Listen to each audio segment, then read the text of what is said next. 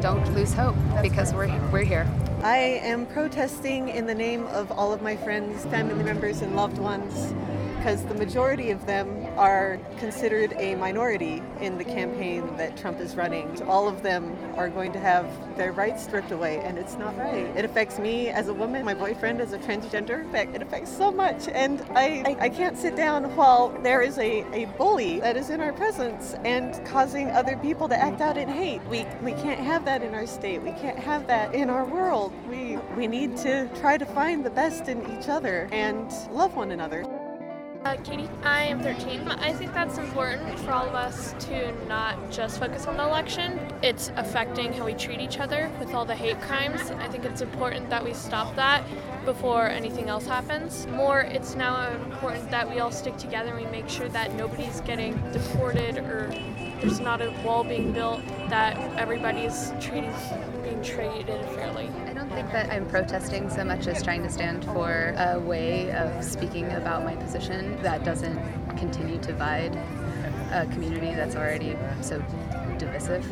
I feel in this election that there are a lot of things about me as a person that have been directly attacked, and I am very emotional about that, and I want to figure out a way to direct that in a productive way. So this is what we did. In Boise, I've had friends hear racial slurs and be told they're not welcome here. And I think the thing that feels so disorienting is feeling like we're not past that, and that's what we're in right now, and that's what we have to fight.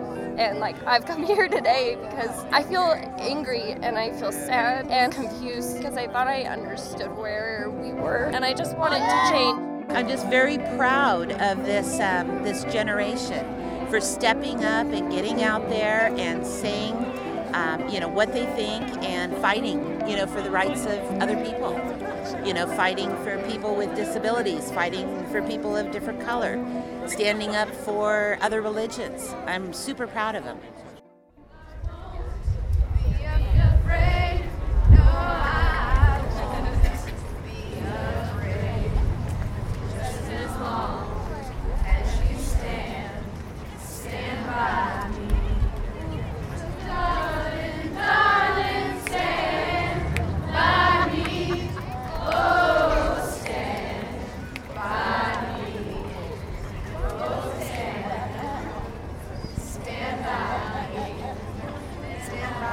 My name is Representative Sue Chu. I love our work here today because it's let's do a change. Let's do a wholesome change that works for all of us.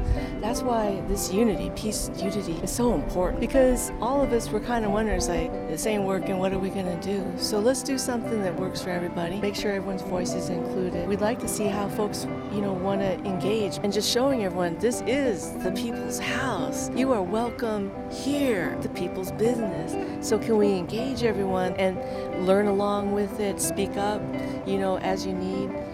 People have so much power. We got to support these kids, otherwise they will never be able to stand up. It is up to all of us to be people of safety and people of civility. It's up to us to listen to and trust the stories of other bodies that are different than our own, stand with them and to stand for them.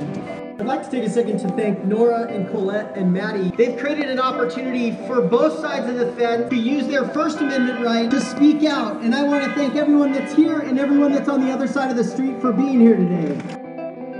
This piece was recorded on the steps of the Boise Capitol at the Unity Rally and produced by Russell Bridges and Jim Fredricksen for Radio Boise.